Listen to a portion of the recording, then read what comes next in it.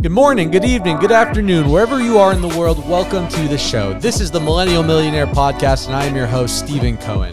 This podcast is focused on bringing some of the wisest minds from across the globe to discuss concepts, strategies, and ideals that will lead them to be top performers in their respective industries and their lives. This show is for the millennials and millennials at heart to transcend their mindset, their health, and their income to the next level. We are so excited to have you on this journey with us. Welcome to the show. Millennial Millionaires, welcome back to the show. Excited for another episode today, guys. Another awesome guest. We have Mr. David Fishchuk. David flew all the way out here from Seattle to come out here and network. David launched his affiliate marketing business back in 2016.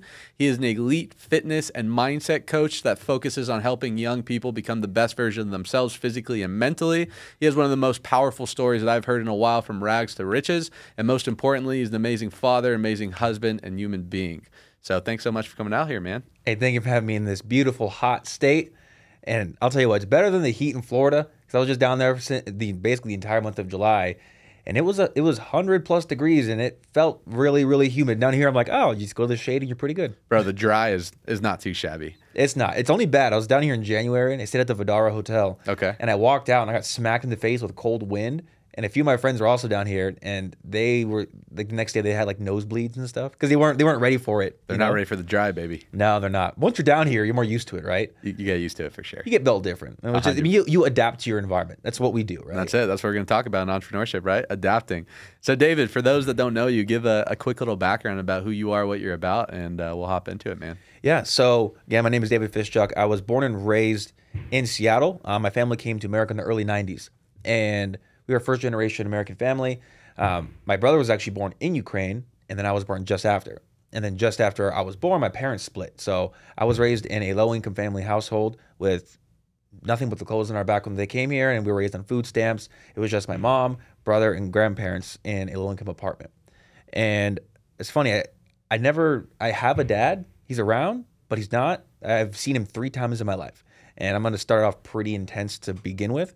I saw him once when I was like 4 or 5 years old, and he came to my mom's place because he was a car mechanic and her car broke down, and so he came in to help fix it. And so I got excited, and so I went into the living room, and I was all excited, and he was basically sitting right here on the couch, and my mom was on the other side of the couch. And I'm walking over, and he tries to like give me a hug and grab me, but he aggressively grabs me, and I felt this like very terrifying feeling, and I freaked out, and I smacked him across the face, and then I ran at my mom. And after that, I didn't see him again until my grandpa passed away in 2018. And then again in 2019, my brother passed away. And those are the only 3 times. And it's difficult for a lot of people who have never had a father around or a stable family. It's hectic, but also at the same time, I consider it a point of blessing. Because some people will take adversity and pain and not having something, like not having money, not having a family member, or losing a grandfather or someone in their family like my brother, and just falling apart to pieces. Or the statistics of just in general having no father around or no mother around when you're growing up. You end up incarcerated, drugs, all of that. That's the highest statistic, is single parent family households. And it's interesting because we were a little bit different, me and my brother. We always kind of grew up with a little bit of a chip on our shoulders just because we didn't have the dad, and we saw everyone kind of looking down on us and our family. So unlike a lot of my family who went and did basic labor jobs, we went and got our degrees early. So we did this program in Seattle called Running Start, where you can finish high school and college at the same time when you're a junior. So he got his degree in computer science, then I followed after that.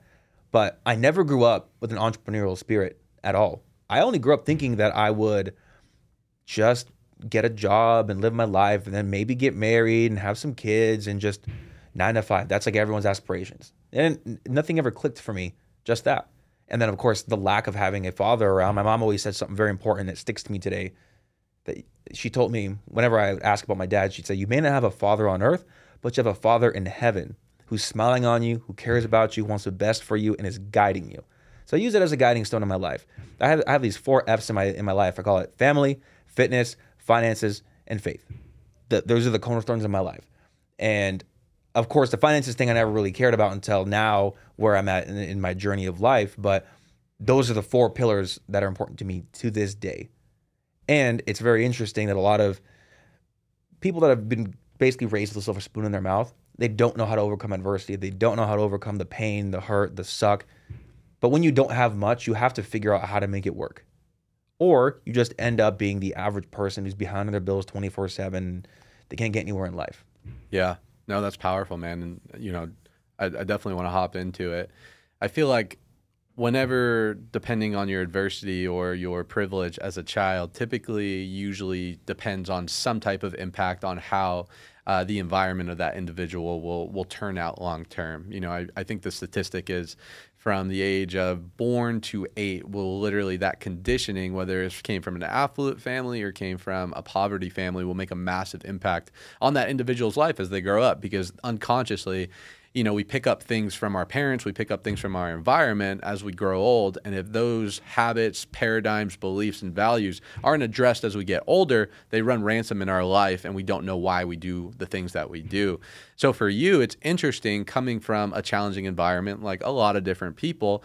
Why do you think you were able to take that adversity and take that upbringing and turn it almost into a badge of honor and use it to catapult your life versus other people when bad things happen, or maybe they only had, maybe not a father in their life or an abusive relationship with a parent.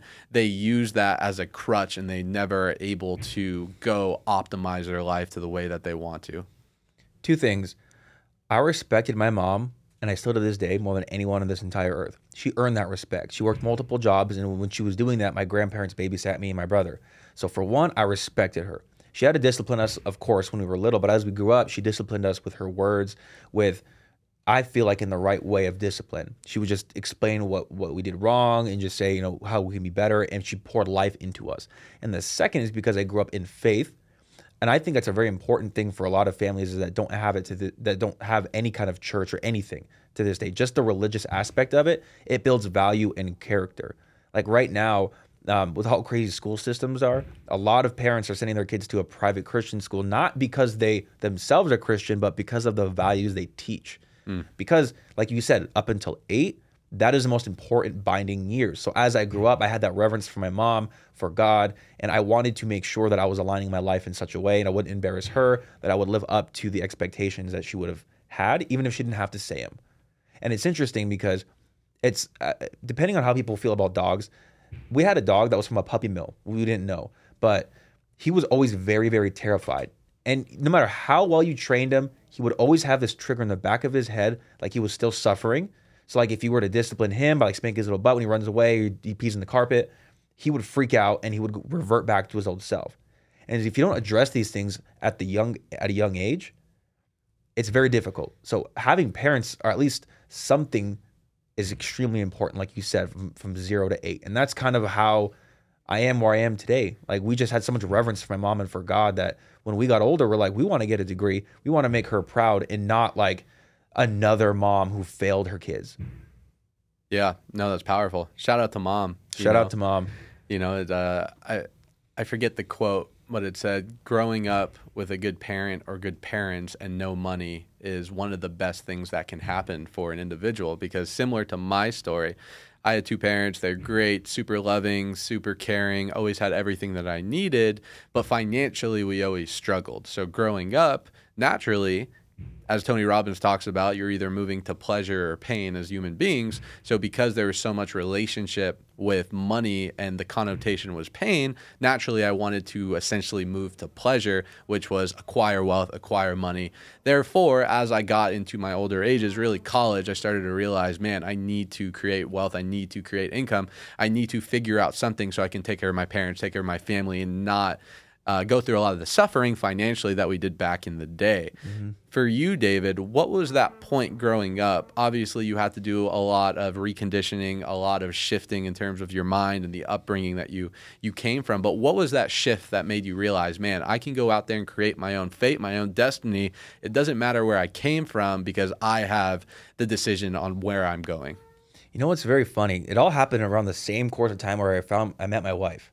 So we got married in August 15, 2015. Well, I met her a couple years back just by name. So up until this entire point, my entire life was not even about entrepreneurship. I just want to make my mom proud in a way that, like most families, just to get a degree. It doesn't matter what it is. They just want that badge of honor, as dumb as that sounds. Sure. Like, I can care less if my daughter, she's 2.5 now, if she ever goes to college or not. She got the investment set up for her, whatever she wants to do with it. Like, we already set that all up, but I don't care. It's different now at our age, like where we've come in life, because we see things way different than parents did with that old brain, right? And so I was working at Starbucks as a barista when I met my wife. And my mom actually she actually ran into her at a Christmas party from a mutual friend. So we got married very quick. We had our first date in July of 2014. I proposed to her of January 2015. Then we got married in August of 2015. And I wouldn't have done that only because we both wanted to get married. We got married young. I was 21, she was 18. So very young. But we both had a broken family growing up, and we both knew that we wanted to have a solid relationship, be married, be in it for the long haul. So that we had our foot there, but also because we met mutually through family friends, we kind of got the outside look of like, if there was gossip, it would be like, hey, she's a party girl. Didn't hear that, and the girl that the mutual friend in between was a gossiper. So I got a little bit of a clear for it. But she is quite literally the reason why I am where I am today. My mom set me up with the right mindset growing up that I would, because still, I mean, when I was 17 years old is when I first started working out, and I did a workout program called P90X. I remember it. Yeah, very popular. I mean, I did a little bit during COVID too, because I still had the DVDs. Yeah. But during that time, I was going to school. I had a job pushing carts at a local grocery store. Courtesy clerk. Courtesy Same. clerk. I was courtesy clerk at Safeway, which is probably different. Where did you go? Smith's. Same brand. Same Kroger. brand. Kroger, yeah. So I was doing that, and then I didn't have a car at the time, so I would have to fit in the workout, the school, everything, and that was like a baseline of discipline right there, fitting it all in no matter what happened. On a Saturday, I still had to work out and go to work, and then friends would always want to hang out, but I was like, I gotta work out, I gotta get money and do that, and so it wasn't like to get a lot. It was just that foundation was really cool. And so I always had something in there like just waiting to burst, and it was waiting for that spark to hit. And so when I met my wife, she had a good friend, and her friend was in affiliate marketing. He had a yellow Lamborghini Murcielago. He lived in downtown Bellevue, which is a nicer area than Seattle. So Seattle's in its own little like area over here. Then there's a lake, then there's Bellevue. It's kind of like a really nice area where Bill Gates lives and all these really wealthy people live. And so I met him. I heard of him. So I started following him on Instagram, and I was like, oh, I want his life. Yeah. There was a desire at that point, because I didn't really care until you see someone around your age that is doing it. Like, I don't know what it is, but I want to figure it out. And then someone approached me in network marketing from a company called Amway. Are you familiar with network marketing? Super familiar. Yeah. So that sparked my mind, and it was the spark of entrepreneurship, because right when I met the first guy who introduced me to network marketing, I got a job with my cousin in downtown Seattle working as a phone support. And so I thought I was the coolest guy in the whole world. I got my degree. I got a job now. I lived about an hour outside of downtown Seattle. So I would drive in the morning and then to a bus stop, take the bus all the way to downtown Seattle. And the first day I got to the bus stop, I was like, this is so exciting. I'm with everybody. The old guy with the briefcase, the young guy with the briefcase. We're all going in this together. This is the world. And then I got introduced to network marketing. And then I started reading books. The first entrepreneurship book I read was Rich Dad, Poor Dad. Robert Kiyosaki. Robert Kiyosaki. Then followed by no other than Think and Grow Rich. And the network marketing, I did it for a month. I signed up, and then I asked for a refund. I was like, this is dumb. Because my mentor was a guy who had a Toyota Corolla and lived in a beat-up apartment. But he had a vision board. But he was doing it for 5 years and didn't do anything with it. So I was like, I can't look at that guy as like my mentor, Yeah. And so I stopped. But what it did was really cool. It unlocked another thing in me. And it was like two events. The guy with the yellow Lambo, and then network marketing. Anything's possible. So I started visualizing. I'd go to like the city. I'd look at the apartments. We'd go on tours. Like, what could life be now? I felt like I was at a point. I was making $21 an hour. And I was like, yeah. And then it really taught me a lot about what I wanted in life. And in June of 2015, I met the guy with the yellow Lamborghini at my cousin's wedding. Me and my cousin to this day, his name is Dimo, we're very, very close in the same business now. And he pulls up in his yellow Lamborghini. It's a Murcielago. Doors go up. He's all suave. He's got his slicked back hair with his Versace glasses, his blonde wife. And I was like, what do you do? And he said, I do affiliate marketing And I was like, well, how do I find more out about it? And he's like, well, go to this website called stackthatmoney.com. And so right around that time I met him, my brother got me a job at Costco corporate. And I was like in the transition, I was like, okay, I'm about to get married. I'm about to get a better job, make 25 an hour. And then, well, now there's this entrepreneurship thing. And so we had a real big decision to make at that moment. I took the job to start right when I finished, but I talked to my wife and I said, listen, when we get married, we won't have really any income. We'll get this crappy apartment, but we'll have our own place. Or my mom offered to let us be in her master bedroom because we were in a small townhome. It was 2 bedrooms and an office that wasn't even a bedroom, but my brother was in that one. Then I was in my bedroom and mom had a little master. She said, I feel like you have something on your life that's important. I'll let you live here so you can start a business and do what you need to do, because once you move out, you are going to have to work way harder to make it happen. It'll take way longer. So she let me set up, get married as fresh newlyweds in her master bedroom, and I put my desk and my computer in there. My mom went and stayed in my old bedroom. Like, sacrifices my mom made, which is why I have so much reverence for her. And to this day, everything that she does is for me. And I told her, no matter what happens in this life, when she gets older, I don't care. I will take care of her. Yeah. Because she opened up everything. She brought me my wife. She set up my entire life like that. And she had nothing. She just showed. She led by example. She worked. She got a degree on financial aid. She took everything that she could do and moved forward with it. 100%. And that's what's crazy. So I'll touch on this last bit. That is what sparked it all, because I would work 6 a.m. to 3 p.m. and then I started moving shift to a 4-hour shift. So sorry, I went to work for Costco. I started testing out the ads. I worked there for 2 to 3 months. And then the manager was like, hey, something seems off. Like, you were really like excited about work, because who wouldn't be making 25 an hour at that time? This is 2015. And I didn't have anything, I didn't have any bills. So I actually went and called my old manager at my old downtown Seattle job, because that was easy. I'd be on a bus. I can work from the bus. And then while I'm at that job, it was easy enough. They gave me a really flexible schedule. So I stepped back to a lower income position, and I went to do something that would allow me to step into this entrepreneurial realm and test and be from a footing of, if everything fails, oh no, I'll just get another job. But I wasn't going to quit the job until I started something and actually made it work. Yeah. A lot to dissect there, man. But I really love it, because we have very similar stories. Similar to you. Tell me. Network marketing, how I cut my teeth in entrepreneurship. Is that really? Up until that time, no goals, no vision, no financial literacy, never read a book in my life. And then, similar to you, met a guy who introduced me to this network marketing thing, making $30,000 a month from his smartphone, smoking a bong in Hawaii. And for some reason, that just unlocked the belief and almost kind of like a cheat code that I didn't have to go the traditional route. I didn't have to do the 40-40-40 plan of going to get a job, working 40 hours a week for 40 years of your life to hopefully retire one day, go on vacation twice to Hawaii with your wife, and call that a life.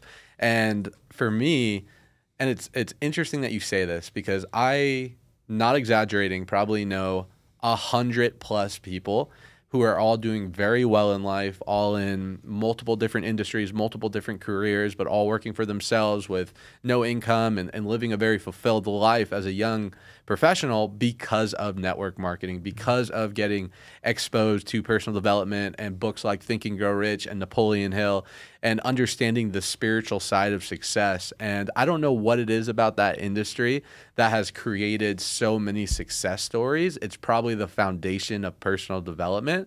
But I would say, similar to you, another thing that you touched on, being able to take a risk and hop into some type of entrepreneurial venture. For you, it was affiliate marketing, which we'll get into. It's what you're still doing today. But you wouldn't have been able to take that risk if you had a lot of overhead, or if you had rent, or if you had kids that you had to support. And what happens, I really do think a life hack for you guys that are listening, that are young, that don't have that many responsibilities or that many bills, is you need to find something where you can bet on yourself. And the challenge is, the older you get, the more responsibilities you have, the more financial constraints you get into, and you don't have the luxury and the flexibility to go out there and try something new and fail, because there's other people depending on you. So many of my friends and so many people who I know that have been on this show and people that I look up to, were able to sacrifice a couple years of their life of maybe not making much income, but learning and developing and networking and becoming the person that they need to be because they didn't have the high stress of all this big overhead. So they were able to take that leap of faith. But yeah, something about entrepreneurship, man, and network marketing, that exposure to personal development, it frames your mind in a way that you believe anything is possible. And regardless if you stay in the industry, regardless where you go after that, I'm a firm believer that you take yourself wherever you go and that you're our biggest asset, right? The best investment you can make, as cliche as it is truly in yourself, because it doesn't matter what industry, whether it's network marketing, affiliate marketing, direct sales, entrepreneurship, whatever, you bring yourself to every single venture, and your ability to provide value and be stoic and have emotional flexibility will dictate how successful or unsuccessful you are in that job. 100%. And inside of the network marketing thing, they didn't just give you a couple books to read. They had this whole thing called Black Diamond or something like that. It was their self-development like group. And so they gave you all these videos and things to read and look at. So it really sharpened your mind because just like you said, the 40-40-40 thing, they would have these little meetings all around the cities and they would go, do you really want to just go camping every summer on the east side of Washington? Which for us, that was like, because the east and west of Washington is very different. The west side of it's all like rainy and trees and all that. And the east side is like tumbleweeds. Yeah, like the Hamptons in New York. Yeah.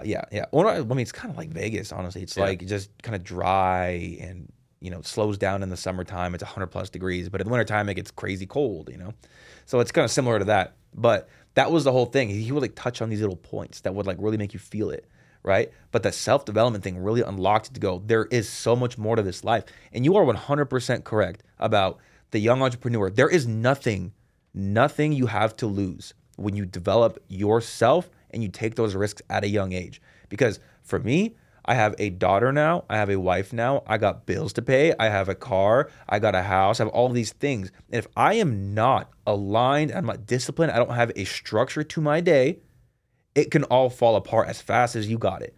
Because in this world, and it's so hard to say, because you can be that guy who's has a bong and he's in Hawaii or whatever, making $30K a month. But a lot of times, especially when you're young, if you start doing that too early and relaxing before it's all set up for you, you will lose as fast as you got it. 100%. Mm-hmm.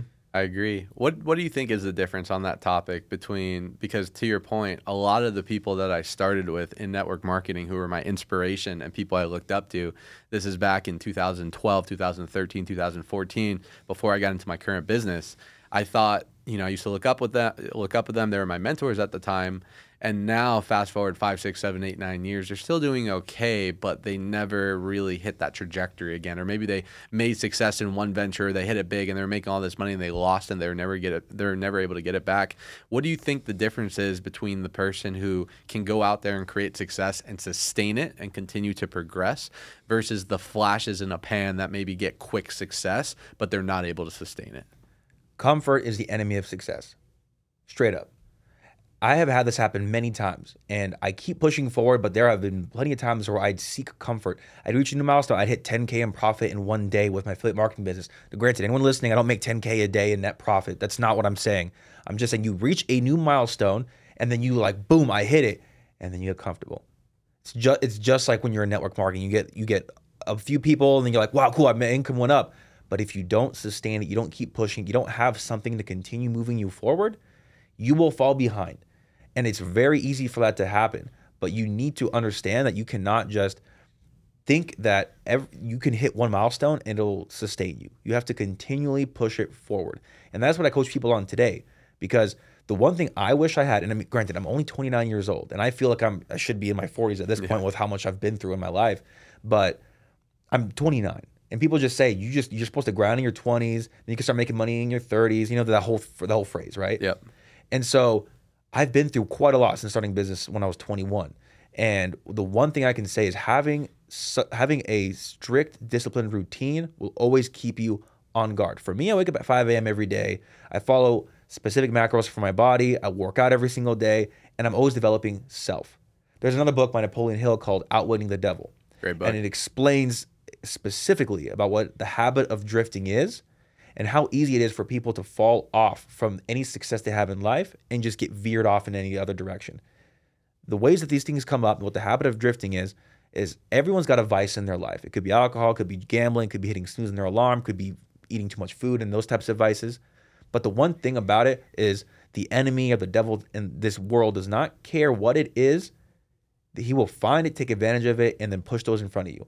But the strong, disciplined mind will be able to discern the difference and be able to go against what the negative things are and pursue the success in life. So for example, hitting snooze on your alarm once in a while will lead to you now failing to wake up a little bit earlier, and then you're going to start, okay, well, I missed this. It's a loss for the day. Then I'm gonna grab that snack, and then I'm just not going to hit my numbers in business today, and I'm going to start a little bit late here. Oh, I'm going to scroll my Instagram now. You are starting it's just drifting. Like if you just follow that story, how many people have just hit snooze on their alarm in the morning, and all of a sudden now, because you didn't wake up and stack a win immediately, that's what I call super important. I don't hit snooze ever. And if I do, I legitimately missed it, but I don't knowingly go up and hit snooze just 5 more minutes, because that immediately tells your brain that's a loss right away. You can't start your day losing right away. You got to start stacking a win and just keep that sucker rolling. And then you stay sharp consistently. And so anytime that I've had issues in business or I've fallen off is when I seek comfort and I'm not continually progressing something. Something has to be the carrot at the end of the stick, right? 100%, man. You know, every decision we make, I do believe you're either moving forward to growth or forward to comfort. And no one's perfect. You know, I'm not going to lie to you guys. I hit snooze every once in a while. I'm not as disciplined as my boy David over here. But you're right. It does, because Atomic Habits, another great book, it talks about, you know, habits are really hard to make to start off, but once you actually create those neural pathways and you get that muscle memory going, whether it's mental memory or muscle memory, then it becomes easier. But the compound effect, which is a great book as well, is either working for you or against you, right? Every little thing you do, you're either moving forward to your goals or further away. There's an illusion that there is stagnancy. Stagnancy doesn't exist. You're either growing or decaying. You're either progressing or you're regressing. And I think what happens with people is they have this illusion of stagnancy, or they get burnt out, which we'll talk about in a second, or they lose track of their purpose, or they get undisciplined for whatever reason. And they think they're staying at the same spot, but they're actually regressing because now they're developing habits that aren't serving them and moving them in the wrong direction. David, question for you. Do you believe in burnout? And if not, how do you avoid that in order to keep that level of discipline? Because a lot of people would be like, man, you know, I could wake up at 5 a.m. or 6 a.m., you know, for a week, for a month. But man, if I get sick or if I travel or if some circumstance comes into play, then I regress back to my old habits. How do you continue that discipline and sustainability, and how do you not allow yourself to get burnout? Burnout is it's another trick of the devil. It is, there's always some kind of escape that's getting thrown your way. It's almost like you're trying to dodge all of these landmines in a way, you know? And I don't want people to walk around in fear 24/7. You shouldn't be at all. But I'm just wanting to say that burnout is something that people just say all the time, just to give you an out, to make you feel better about not waking up the next day and just tackling it. Because the thing that I've always found is I've always said burnout, burnout, burnout, you know, because I'm really big into health and fitness, and that's what I coach on now, as I coach on fitness, mindset, nutrition. I set up your nutrition, I get you fit, I set up your workouts anywhere in the world, and then we get a call weekly and we do a mindset coaching to get you aligned. But all that to say is that anytime that you are feeling that burnout, feeling that discipline, I was big on saying, well, make sure you get at least 7-8 hours of sleep, because if you don't, you'll feel burnout and you'll feel exhaustion. So make sure you're optimized there. But oftentimes, if you are chasing a goal so big and so important in your life, how does burnout exist? If you love what you do every single day, where does that burnout come from? Like, I could have been burnt out. I was just in Florida for 3.5 weeks, that time zone. Then I came back, and then now I'm in Vegas, which is epic. But I could have felt burnt out, because yesterday I got maybe 2-3 hours of sleep, which I don't like to do, because you do that long enough, in general, your body will just hate you. But mentally, you have to be able to create a mindset that can overcome these things. So yeah, I woke up and I hopped on Christopher Lewis's podcast yesterday. He hit me up last minute, and I had just arrived, and I was like, I'm just gonna maybe go to the hotel early, maybe catch a nap or something, or check on my stats with affiliate marketing, do something. But no, I felt a extreme calling on my life to change others. So when the podcast called, I said, yes, I will do it. I don't care if I feel burnt out. I'm gonna wake up for it.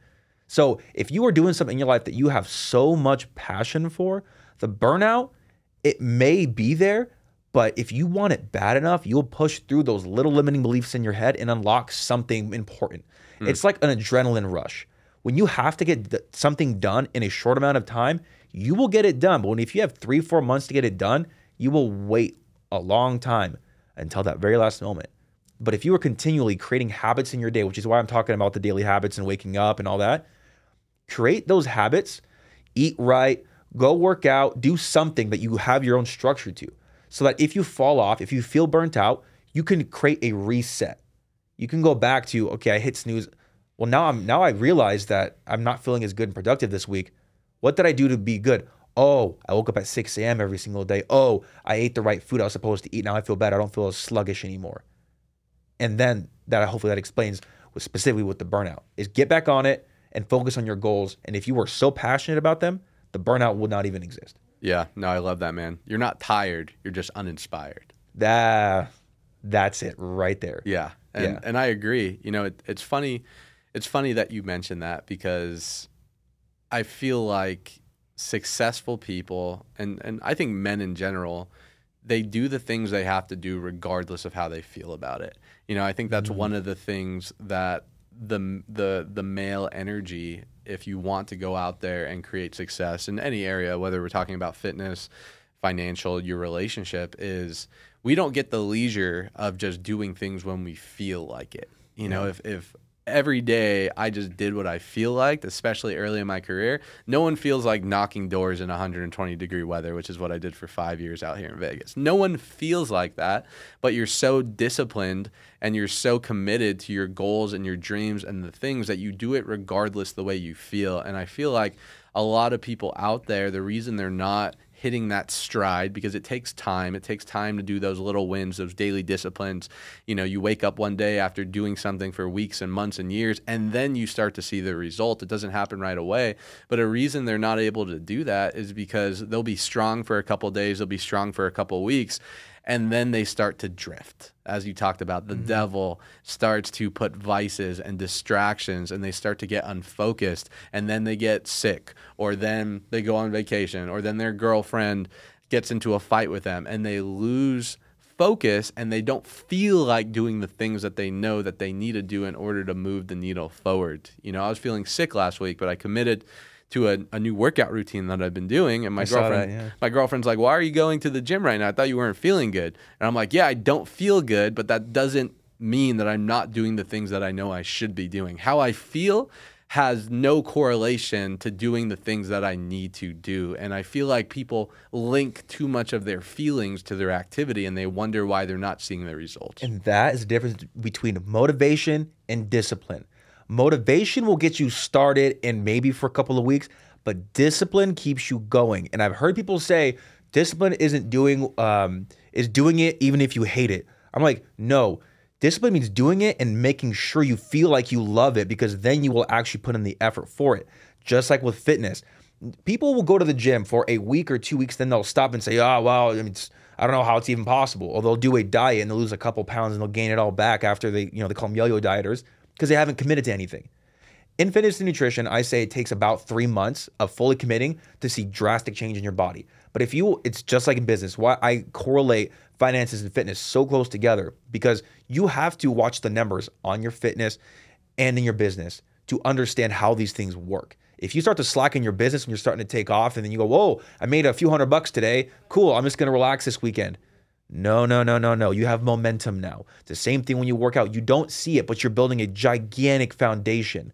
And especially when it comes to working out, it's funny. Arnold Schwarzenegger said himself, it looks like you're doing nothing for 2.5, 3 months. And then that third month, boom, the results come. Why do you think P90X is 90 days? Why do you think 75 Hard is 75 days? Because it takes 2.5 to 3 months to start something and actually see a drastic change at the end of it. Yeah. You won't. And so when most people take their foot off the gas after a month or one little bit of success, it's no wonder why they keep saying, this doesn't work, that doesn't work. We've both probably been we've seen, hey, this guy's a crypto millionaire. Hey, this guy's in real estate. Hey, this guy's in sales. Hey, this guy's doing that. And then you bounce from thing to thing to thing to thing to thing. You're never committed. You don't put in the work. It's just like you try this diet, this, that. You date this girl, that girl, and you're like, she's not the one for me because she did this. It's like, dude, commit, be disciplined, and then you'll reap the rewards. Yeah, I think it's because they're too result-oriented and they're not process-oriented. And we're in a very quick society where that 20-year-old will pop up on Instagram, flash a Renton McLaren, and then you think that that's success. And, ooh, what is he doing? I want his course. That we move so fast. Our attention spans are so slow. We need it now. But they won't put in the work. They won't. It takes years. Just like you said, 5 years door knocking. It took me a minimum of a year to see any kind of progress in the affiliate marketing. And the only way I actually saw progress is what you would probably say as well. Finding a mentor or someone in that space who could take you underneath their wing and teach you the right ways to do it. Because I met one of my friends who is a really good friend of mine now. He's somewhat of a mentor of mine, but we're really close. He saw me posting in this forum about me starting to do like testing for ads. You know, I was like doing pop-ups on like phones to like get someone to download an app on their phone. And he was seeing my progress on there, and he messaged me, and he's like, "Hey, I see you're doing, this and that. I appreciate the hustle. I actually live pretty close to you. We should link up. Oh, by the way, I do this." And then we started linking, and then we created a mini mastermind. And then you start to understand, like, when you have two minds that are coming together for one purpose, and you're genuinely helping each other, so much can be created. The mastermind effect, man. It is. And I think that's one of the cool things about the 21st century, the information age that we're living. What we're creating right now is a mastermind. And there's so much content online. There's so much access. You talked about mentorship, and I agree. Smart people learn from other people's smart people learn from their own mistakes. Brilliant people learn from other people's mistakes. But in the 21st century, there's not really an excuse on not knowing how to do something, or not knowing how to make money, or not having the resources. It's not a resource problem. It's a resourcefulness problem, because you can go on YouTube University. You can go listen to Audible Academy. Anything that you want to find out in life, whether it's fitness, whether it's business, whether it's relationships, whether it's health, anything, you can literally go on in 30 seconds and find people who have had mastery in these industries, and they will be willing to teach you, in a lot of cases for free content on how to do that. So it's definitely not an information issue. It's an execution issue. It's a belief issue. It's a desire issue, like Think and Grow Rich talks about. And for anyone out there that isn't pursuing something that they're passionate about, or stuck in a normal 9-to-5 that they have no desire to be in, it's just making that first step, taking the first step, even if you may not see the whole staircase, and having trust and faith in the process that as long as you follow your intuition, things will work out. Yeah, and it's don't bounce around from thing to thing. Because the one thing also the 21st century did was give you so many options. Yes. When you have so many options, you're going to just keep bouncing around. You have to pick one and stay with one. It's just like marriage. Like, yes, you can date around 24/7, but you're never going to create a lasting relationship with a girl if you continually find one fault, move on, one fault, move on. Look at couples from back in the day. They're still like 80 years old and married. And they're like, we've been married for 55 years. Yep. Like, how do you do that? Like, me and my wife have been married for 8 years. We'll go on just about 8 years. And we got married in 2015 in August. Well, it's next week. Matter of fact, a week from today. And what I always say is just, you pick the one thing and you go after it. Me and my wife found each other. We're going after it forever together. That's what we find. We know what we're getting into it with. But with the kids these days, they always want something new. And hopefully, what we're talking about, they can take out of it is, yes, you can learn from these mentors for free, but just pick something that you feel like you can pursue. And if someone had told me a long time ago, just door knocking and sales eventually would make you millions of dollars, and now you'd be coaching people and doing all this stuff and talking on stage, not necessarily coaching, but speaking and helping and growing, people wouldn't believe it, but they don't put in the years required. Like, people see me as a veteran in my space in affiliate marketing because I've been doing it. Like, when I first started in 2016 or end of 2015, I started testing it, but 2016 is when the business started. I always reinvent myself. I always test something new in there. I'm always pushing things forward, and I'm never giving up. That's the one thing people they always give up way too soon. They find one reason to stop, and they will.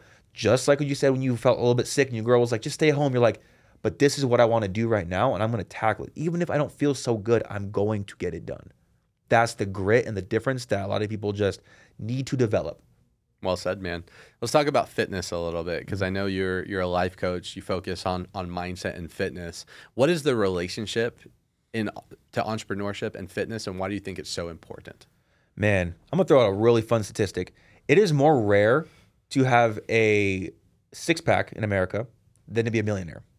Meaning, people don't want to be disciplined enough to focus on their food and their body because it's more difficult than it is to make $1 million. Then you be a millionaire and have a six-pack. You are the 1% of the 1%. And what do most people do when you first meet them? No, they don't look at your shoes. They look at your body. They can see you. If you see someone who's fit, like, dude, I see your bicep vein right now. I know you work out. What does that tell me? That means you take care of yourself. That means you eat right. That means you actually put in sweat, blood, and tears every single day, or at least enough to create results. So that will probably tell me that you probably have some kind of success in life or some kind of knowledge where you can stick to it. So I can trust you a lot more because I know that your physical body is a representation of your inner self-discipline. And I love that phrase, and my mentor, Wes Watson, told me, because that is completely, completely true. Anytime you walk in and you see someone that's ripped and disciplined, you know they probably got something going for them. And it's always funny to me. It's like you can find someone who is like a personal trainer at the gym, who isn't like an online coach where they can reach a bunch of people. They're just making like a few grand a month, but they're really fit, but they just aren't smart financially. And then you have the people who are overweight, but they're billionaires. But what ends up happening? Look at like Jeff Bezos. He's really in shape now. I mean, you got Elon Musk is trying to get in shape. Zuckerberg's over here like, do martial arts Training and stuff MMA, like. Yeah, it's like they made all this money and now it's like my health is very important. And the correlation between those two is you got to be the discipline is the bedrock, but that shows with your daily routine, and the physical aspect is important. Feeding and fueling your body. Like if someone hasn't read it yet, read through or listen to an audiobook of Outwitting the Devil. One of the parts of it is about gluttony and eating. It's like another trick the devil does is getting you overfed or underfed because your body's a direct result of what you're feeding it.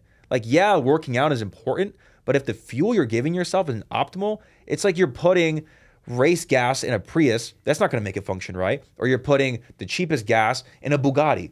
It's not going to function right. You're going to get misfires and all kinds of problems. So it's not even just go to the gym. It's you have to be able to fuel your body. And it says in the book of Outwitting the Devil, if you overfill your body, you're just creating sewage waste and it's clogging up your arteries in your body and you can't perform, which gets you in the habit of drifting and you're not aligned. So I find that a lot of people who want to see success, you also need to be focusing on your mindset. Well, focusing on the mindset by being fit and healthy and being at least aware of those enough to put efforts daily into doing it. Yeah, man. How you do one thing's how you do all things. Correct. And to be honest with you, for the first 5 years of my entrepreneur career, like I neglected my body. I neglected my health. I was the guy that was like, let me become successful first. Let me become rich first. And then I'll focus on my health. And then I could buy all organic. And then I'll hire my private chef and nutritionist. And then about 4 years ago, I came to the realization that's completely backwards. I was looking at it as the do, be, have, or the have, be, do. In reality, it's be, do, have, right? First, you have to be the right person in order to do the right things to eventually have the results. And I quickly realized I was a hypocrite, man. I was training people, my salespeople, on personal development and becoming the best version of yourself, and I wasn't living that myself. So I had to commit to the gym. And growing up, I never went to the gym. High school, I never went to the gym. College, I never went to the gym. But I made a commitment that, hey, this is something I'm going to tackle because this is part of the journey of becoming the best version of myself. And now that I go consistently 4 or 5 days a week, I train a little boxing, I work out, I've never felt better, not just physically, but mentally as well. My confidence, my conviction, the way that I carry myself, I'm definite that I wouldn't have reached the level of success financially if I didn't put that same level of focus into my body. So when it comes to nutrition, David, because I know that's something you focus on heavily as well, you coach, there's a lot of information out there with nutrition and health and what you should be, a lot of fad diets. I actually just watched a documentary yesterday on Netflix. I don't know if you've seen it yet. It's like Poison, and it talks about like the health system in Nevada and the food and all this stuff. In your best way possible, what should people be eating? How much of it should they be eating in order to get the desired result of having, fit body? It's crazy. I really don't like a vegan diet just because the agriculture and a lot of these shows on Netflix, documentaries, all that stuff, they talk about the problems with, all the commercial farming, all of the really low quality chicken. I mean, you can't escape it. I mean, you'll find one guy on Instagram telling you that carbs are bad, another one telling you that carbs are good. There was so much misinformation. I did keto since like 2019, and I did carnivore, and then carnivore, all the guys who were doing carnivore, like, do animal based, which just means you just add honey and fruit to your diet. Oh, we're back to carbs, fats, and proteins again. We're all getting pretty normal. So I went down that journey. I was just like what you said. So I was pretty fit when I got married. And then when I started making some money, I was just focused on the success aspect of it. And, I would like take my little dog on a walk. I'd be having these little Ferrero Rocher candies, eating them. And like, I go to the gym, but my meals weren't good. I didn't know exactly how much food I was supposed to be eating. I just kind of ate okay and then kind of slacked off. And my body was a result of it, And so in 2019, I did keto, and like I lost weight initially. And then you could do only keto for so long before you start going, oh yeah, but there's also these other treats that I can have that are keto. And then you start going off down that tangent, and now you're back at the same weight again. And so I did all these things. I got so frustrated. I'm like, how can I lose weight then gain it back? Lose weight, gain it back. Because this guy told me that I need to eat this way to see results. You don't have to track your calories. Just eat this way and you'll be fine. What I've come to the realization of is I have found, especially when it comes to getting ripped or losing weight and gaining muscle, there is a specific amount of carbs, fats, and proteins that are optimal. But a lot of it is just calories in, calories out. And then I deal with the internals of what those have. So you need a certain amount of protein to fuel your muscles, a certain amount of fat for your hormones, and then a certain amount of carbs for fuel. Now, keto, you can use fat for fuel, right? Like everyone always says. But the other thing too is it's more optimal to use carbs when you're working out. And that to me was like the most annoying thing to hear, because I was such a big keto guy, and I like the keto diet, nothing wrong with it. It's just when it comes to optimizing, it's good to have a bit of everything, but you just have to know what your numbers are, how much calories you should be intaking based on your goals. So I showed you some pictures before we started, and if anyone goes on my Instagram, they'll see it, because I always post before and afters of what it looked like in 21. And then when I started when I started testing my coaching programs on myself and actually flowing down, how much carbs, fats, and proteins to have, and following these formulas that I teach my clients to do, and I set it all up for them. We shred you first, so we get you to lose all the extra body fat that you have, that you want to get down to, see your six-pack for the first time, and do it in a controlled manner where you can track it. Once you can track it, it sounds complicated, but I teach how to do it, and it's so easy. You look at the back of the label and you go, oh, that's what a carb is, that's what a fat is, and that's what a protein is, and this is what it looks like on a plate. So I focus my clients on doing whole foods. I say the best type of meat I tell people to do is lean ground beef. If you're going to do chicken or turkey or any of these types of birds, if you can get pasture raised, you can get organic, that's better, because it's not only just like eating whole foods, it's the quality of them. And I'm sure Poison would go into that as well. They talk about one of those like chickens that's like cooped up in a corner, and the quality of the meat and how it nourishes your body. Like the fat that's in like the chicken is way lower quality. It's full of all different types of chemicals in it versus like a chicken that's out on pasture and is a happy chicken. Totally different like way that it breaks down in your body and how you're going to feel. So that's why a lot of like these really high chemical and pesticide like fruits and veggies people always have, like it's like a vegan diet will cause a lot of problems in people like intestinally long term, because of they're not having animal protein, which for humans is pretty darn ideal. Could you survive on a vegan diet? 100%. It's just not optimal. If you want to optimize, you need a bit of everything. So I have a lot of like lean ground meat. I have a lot of eggs. I have a lot of egg whites and eggs. And then I have a lot of fruit, white rice, potatoes, like very whole foods. And then I just break them down into the right carbs, fats, and proteins that I need. So when I started doing my own programs myself before I started teaching others, I was at 217 pounds, I had muscle on me, but it was all hidden by extra fat. And then I went from 217 at about 12% body fat all the way down to 4.5% within 3 months. And I retained my size because I had sufficient protein. I knew how much I needed. Because if you don't have enough protein and you go on a cut, you are going to lose muscle. You're naturally going to lose muscle anyways, but you're going to retain more of it. And then having a higher amount of carbs, which is what I have my clients typically do, you're able to continue fueling your body. And then having enough fat will make it so you don't screw your hormones up and have way too little testosterone and all of that. So it's pretty simple once I get you on the program. But then once you're there and you're all cut and you're like, man, what's the next step? Then we could get you into maintenance mode. Then you'll start feeling a little bit better, and then we'll even bulk you. Like I was showing you, went from 196 back to 217, but my body composition was completely different. I still had somewhat of abs, and was way bigger, and I had lower body. I was about 8.5% body fat at the same weight, so I was a 4% body fat difference after a big bulk. I was eating 6,000 calories a day at the end of it. Yeah, nuts. But now I'm kind of in maintenance mode, somewhat of a cut. I'm keeping my body maintained and still really, really nice where it's at. But that's the whole thing. It's knowing what you need to attain your goals. It's just like I don't even use cardio in my programs primarily as a way to lose weight. Just weightlifting? Weightlifting, and if you want to do any kind of cardio, just go on a walk.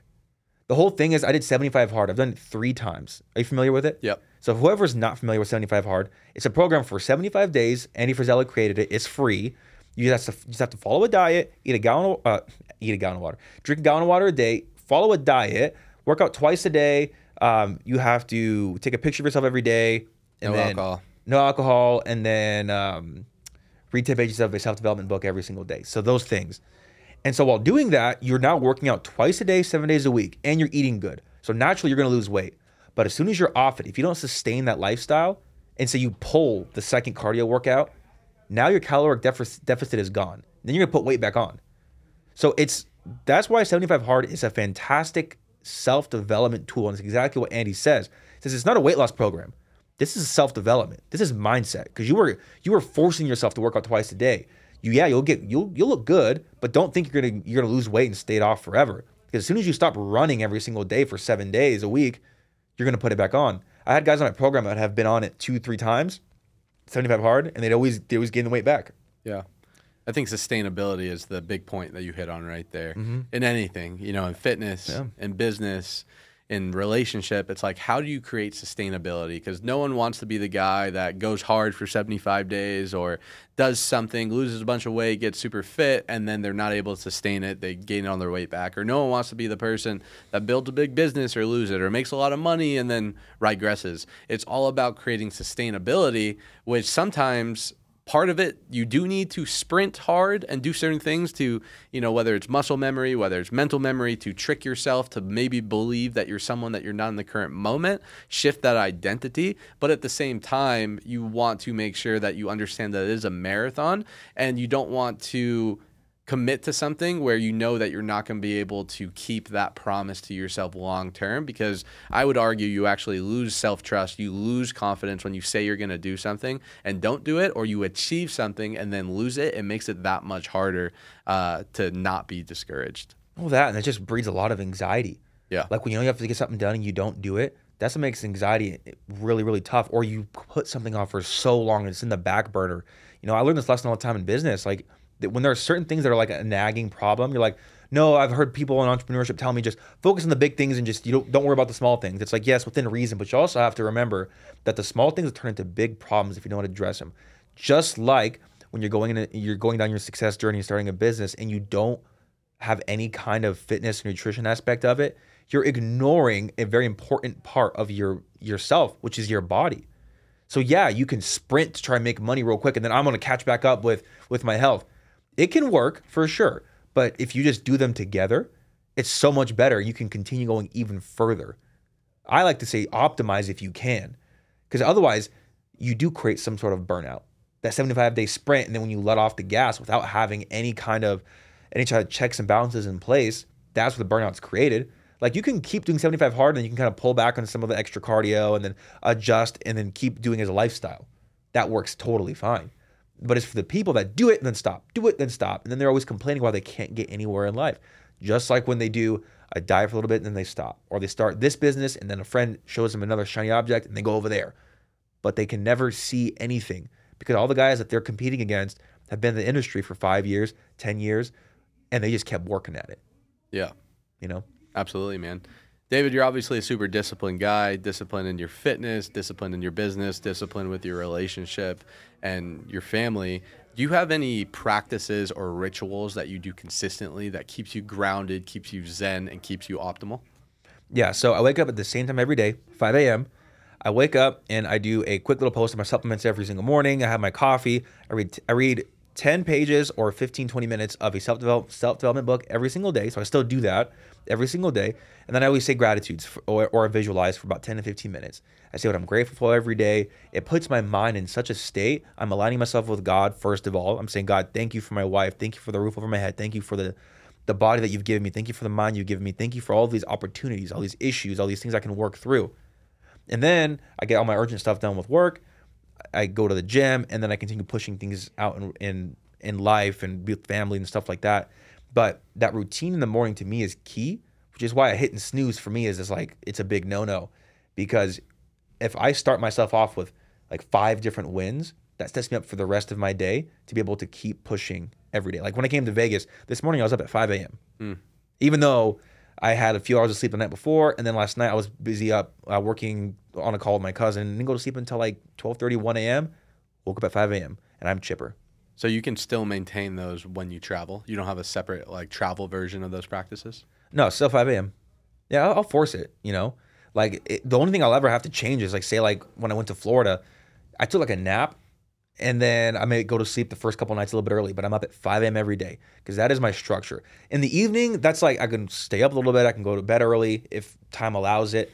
But the 5 a.m., the way I start the first half of my day is extremely, extremely important to getting all the things, the most urgent things tackled. Because if you're falling behind, your anxiety's up, your stress is up, you'll miss this, you'll miss that. And that's why having something that you can do consistently every single day and sustain it, like you said, sustainability is very key. Yeah, no, I would agree with you, man. I think those first 30 minutes, first hour, and the last 30 minutes, last hour of your day are the most important. The way I kind of look at it is like, you know, back in the medieval days, you would never go out to war without putting your armor on to protect you from all the challenges and adversity out there. And you would never go home to your family and your wife and go to rest without taking your armor off for the day. I look at the morning and nightly practice as starting and end capping your day. If you don't have that morning to yourself, whatever it looks like, not everyone's waking up at 5 a.m., 6 a.m., but figuring out what works for you and making sure that you take that time for yourself and have non-negotiables, it's going to set you up and put armor on as you go through the modern war, which is business and your job and out there, because you can't control the bulk of your day, but you can absolutely control the first half, the first 30 minutes and the last 30 minutes to make sure you're giving yourself the best chance to show up the way that you need to throughout that unpredictable portion of the day. 100%. David, let's talk about victim mentality a little bit. Because when I think of why people don't win, and obviously you're a coach, so you see different characteristics and traits and patterns with your clients when it comes to people that take your advice and take the support and go out there and crush it, and unfortunately those that probably don't. How important is it to break the victim mentality? And in your experience coaching, what benefit or negative has that played in your client's life? The biggest thing I see with the victim mentality is I could have told myself, my story, grew up, single parent family household, woe is me, no father around. I could have used that my entire life. And anytime something bad happened, and say, oh, I just didn't have my dad around, that's why I'm lashing out on my wife. Oh, I didn't have this, that's why I'm that way. We are so focused on our past and the downsides of our life, we create the reality around us based solely off of what we tell ourselves every single day. One of the big things that's a part of my mindset is I show people and teach them how to overcome their vices. Whether it be alcohol, whether it be girls, whether it be drugs, whatever it is, to overcome that, you have to stop paying attention to the problems in your life and all the issues that you have with them, and say like the guy who can walk into a bar and not order the drink, even though he was an alcoholic. How is he no longer an alcoholic? He doesn't sit there and just think about the alcohol 24/7 and abstaining from it. He's moved past it. He's not thinking about it anymore. Like I had an issue growing up. This is a whole deep topic. I mean, I don't know how long we have now, but the whole thing's that an issue growing up, most men do, is porn. That was their biggest thing. And so for me, that was always my problem until last year, stopped 100%. What was the difference and why did I stop? My wife didn't know about it until this December when I told her, until I was fully sure I'm good. That's the one hidden thing that most guys do. Girl never wants to ask their boy that, but 100%, I'm gonna tell you, most of the time that's one of their things they're hiding from you. And watch, the girls gonna start hitting up their guys, and I'm gonna have issues. But y'all gotta quit it straight up. It's destructive. But what ended up happening is now why I don't even care. I can come to Vegas and not be tempted by the nude signs going by or the girls like half naked. I don't care. I have a beautiful wife. I always have. But the thing is, you had to fix the man internally first. And so I had to pull out the roots from me. And what I do now is I wake up every single day and I kill the old version of me. And I chase a version of me that I want to become one day. I want to become a billionaire. I want to help transform thousands and thousands and thousands of lives with my coaching programs, help them excel in all avenues of life, whether it be with just being a better father, dropping their alcohol, making $1 million, optimizing. One of my guys is in the same industry as me. His addiction, video games. And he was like, he joined the program. All of a sudden, he's like, okay, David is legit. He's the same guy on Instagram that he is in his every single day life. We're on the calls every single week. And he was playing video games and he was coasting in his affiliate marketing business, making 10 grand a month. And then all of a sudden, he's now doing like 50K plus a month. Why? He stopped playing the video games, stopped going through all the vices and all those addictions that were causing it. And he's chasing something greater. He's chasing the elite version of himself every single day, the version of the man that he wants to become. So he has something at the end of that stick that he's actually chasing. Instead of looking at all the problems, you're looking at the successes where you want to be in life. You're not looking behind you, you're looking forward. I agree with you, man. And that's super powerful. And I would agree with you. When I look back at my own journey, it's getting clear, as Think and Grow Rich talks about, your chief aim. Who do you want to be? What type of lifestyle do you want to live? What kind of impact do you want to make? What kind of situation do you want to provide to the people you care about? You need to get crystal clear with that vision and the why for what you do. If me or you go on the street of Las Vegas right now and we asked 100 people, why do you do what you do? Why do you go to work in the morning? What is your chief aim? What's the goals that you want to accomplish for your family and future family? I'm not a betting man, but I would bet that 95 out of those 100 people wouldn't know why they do what they do. And that's the first step, to your point. It's identifying, why am I doing what am I going to do? Why am I going to have enough commitment, discipline, and commitment to stop watching porn or stop playing video games or stop smoking weed or partying? Because if that why isn't greater than the thing that is stopping you from achieving the thing that you want, then you're never going to be able to do it. So identify why you're doing what you're doing, create that vision, and then just hold on to that thing with dear life. Because as long as you continue to suppress that vision and that goal upon your subconscious mind, it starts to become the new filter that you look at the world. Every decision you make, every challenge, every big opportunity you face, you now have that as in your decision-making faculties, and it makes it that much easier to go into growth instead of comfort, to go into your new self instead of your old self. And as you continue to do that, it becomes that much easier to choose the way that you want to go versus the way that you used to go. And it's an amazing thing, man. So, David, you've been absolutely amazing, bro. I don't want to take up too much time. I know you guys have some fights to go to here at the Apex. UFC fights, exactly. My last question for you, my friend. If you could go back in time, the David today, and give yourself advice to that young David who was just getting entrepreneurship, that saw that yellow Lamborghini, knowing everything you do now, having the body, the business, the relationship, what advice would you give your past self? Man, that is a really difficult one to say because I feel like everything is led up to where it is today, you know? And the one thing that I can just say, and I always talk about like the mistakes I made, you know, like when I was drop shipping products in China for my first Shopify store that I had, and then I had merchant accounts get shut down. I was like, man, I wish I didn't cheap out and go with this merchant instead and save the dollar after every couple of orders and just pay a little bit more and stayed in business. Where would I be today? If we keep looking back at all these things in our life and never actually learning from them, that's a problem. So I look at everything in my life and I go, well, I don't know what else I would really change because everything I have done led up to this point, and I'm continually refining the man I want to become and chasing that. So the one advice I would have is exactly what the story I'm on right now. It is be the best version of myself and help others get better in any way that I can and be as genuine as I possibly can. Solid answer, man. David, for the viewers out there, where can they find you, get connected, and potentially hit you up for some coaching? Yeah, so I'm primarily on Instagram. So it's at David Fishchuk. I'm sure it's on the screen. Yep, right there. Also, if you look that name up really anywhere, YouTube, Facebook. I mean, YouTube is mainly like shorts. I'm going to work on longer form stuff here as we grow the brand a whole bunch.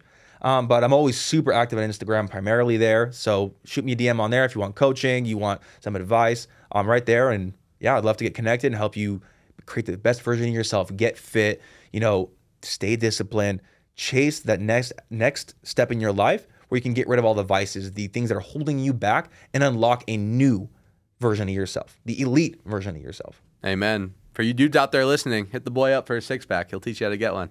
Get that, sustain it, and know what it takes. The numbers are important. So if you ever want to return back to them, we don't work together again, you're like, I understand what a macro is now. I know, and I can take control of my life now. Amen, man. Well, David, you're a stud, bro. It was awesome getting to know you in a little bit today, and thank you so much for coming on the show. Thank you. Guys, Millennial Millionaires, thank you guys so much for tuning in. Hope you guys got some value. As always, keep crushing it. Keep out there striving for your goals and dreams, and we'll see you on the next episode.